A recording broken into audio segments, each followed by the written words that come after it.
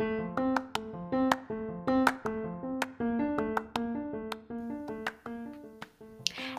welcome to Recharting Your Life with Hope. I'm Hope Cook, creator and host. If you feel stuck, restless, overwhelmed, or dissatisfied with your current life, despite your life looking pretty good on paper, or at least on social media, I can totally relate. Together, we'll figure out how to take the next right step. I'll interview women who are a little farther along on the path and get tips and ideas from them. I definitely don't have it figured out, so I'll share the ups and downs of my own journey with you. Let's get started because life is too short to waste in autopilot. If you want to be the best possible version of you, you're in the right place.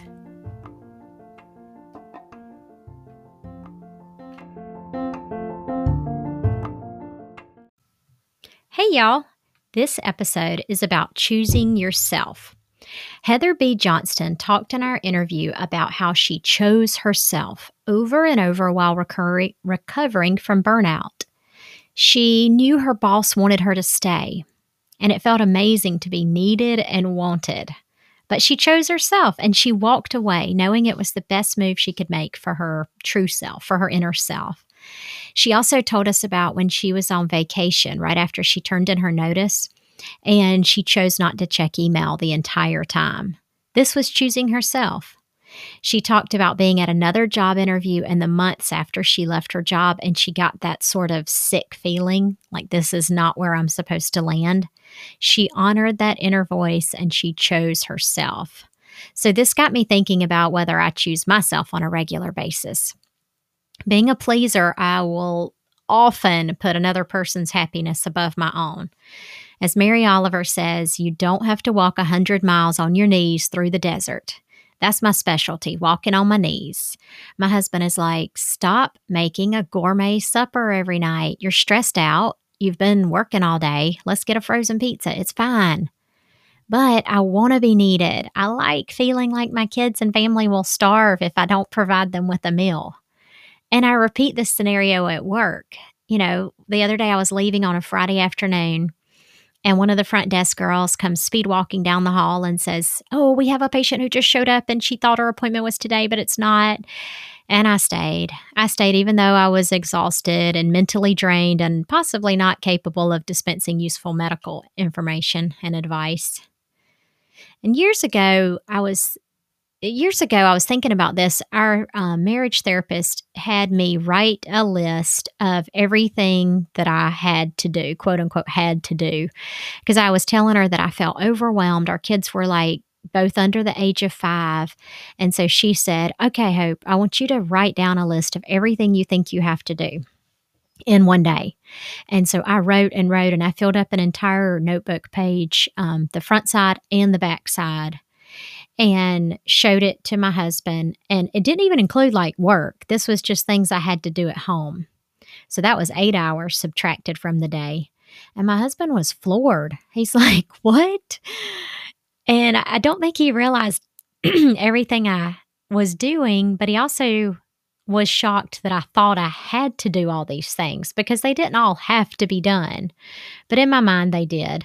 So he went into sort of fixer mode, and he was like, "Well, I can read to one kid while you read to the other. And Eli's old enough to bathe himself," and which he really wasn't. He was like 4.5. "We can eat takeout food once a week, or I can make some pasta. And you don't have to do laundry when you get home and have it folded and put away by bedtime." In hindsight, there were a lot of ridiculous things on there that I thought I had to do. Heather said her boss had the same reaction as my husband when she brought him a list of all the things she was doing for her job. He asked, like, "Do you really need to do all those things? Can't you delegate some of them?" So, when the kids were little, it felt impossible to show up for myself.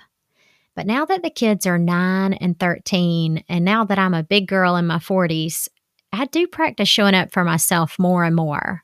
I don't always do it, but here are some ways that I try.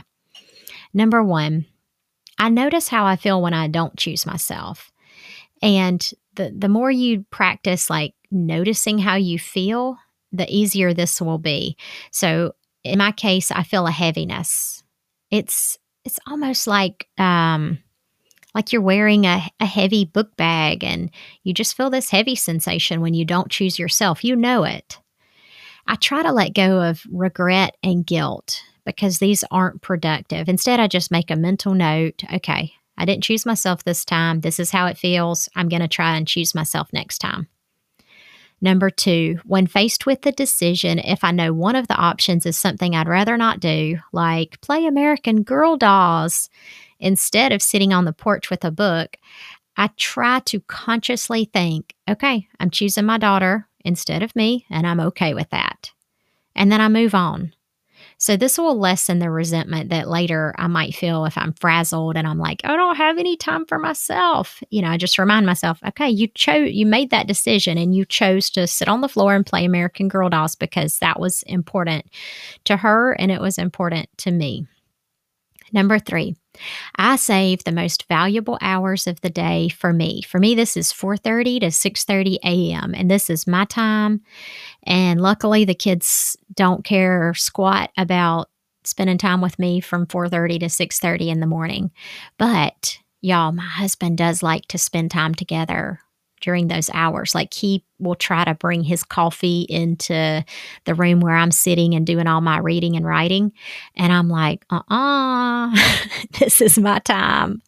And sometimes I choose to spend time with him, but I carefully guard that time.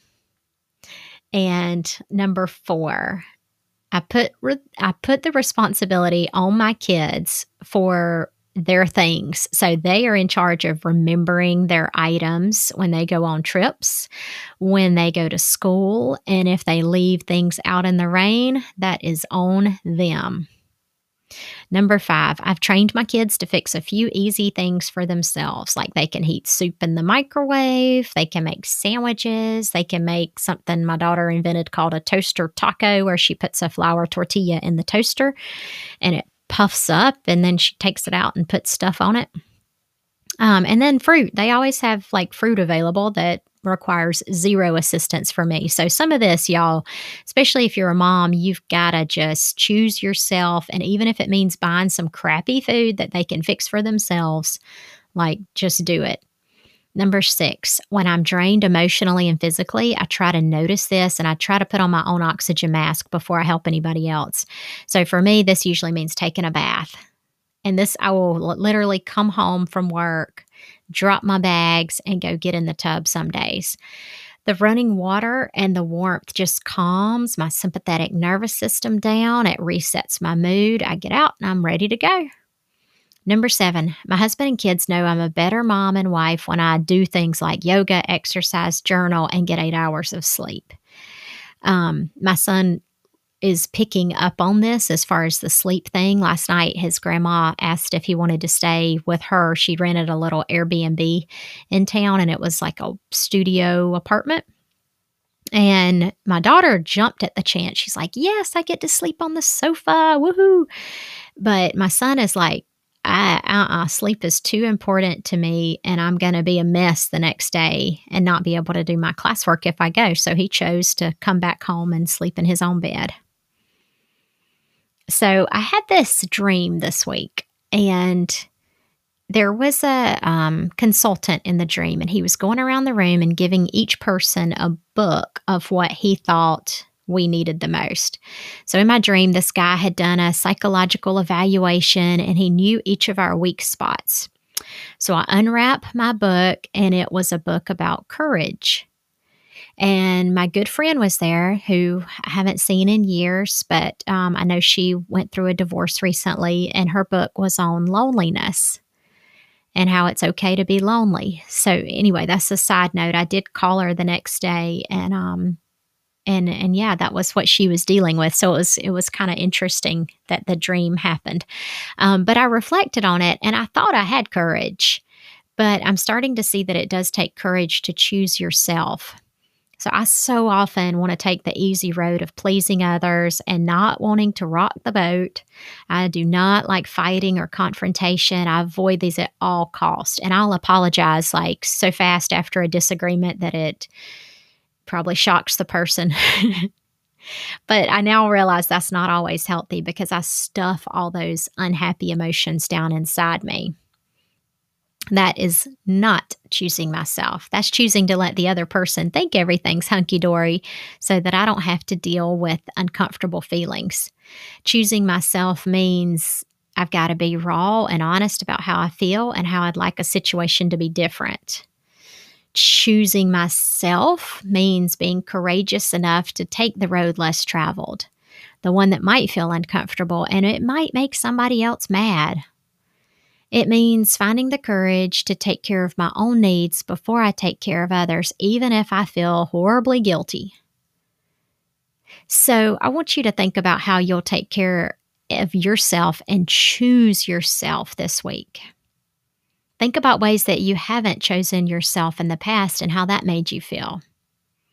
Think about how your life might look different if you choose yourself first instead of everyone else.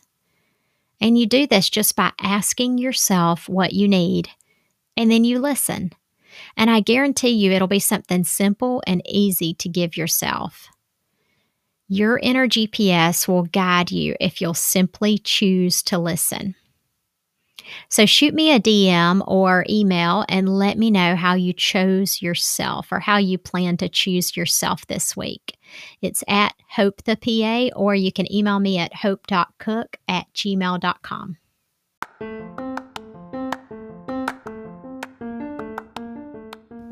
Thanks for joining me on today's podcast. If you like this podcast and think someone else could benefit, please share it.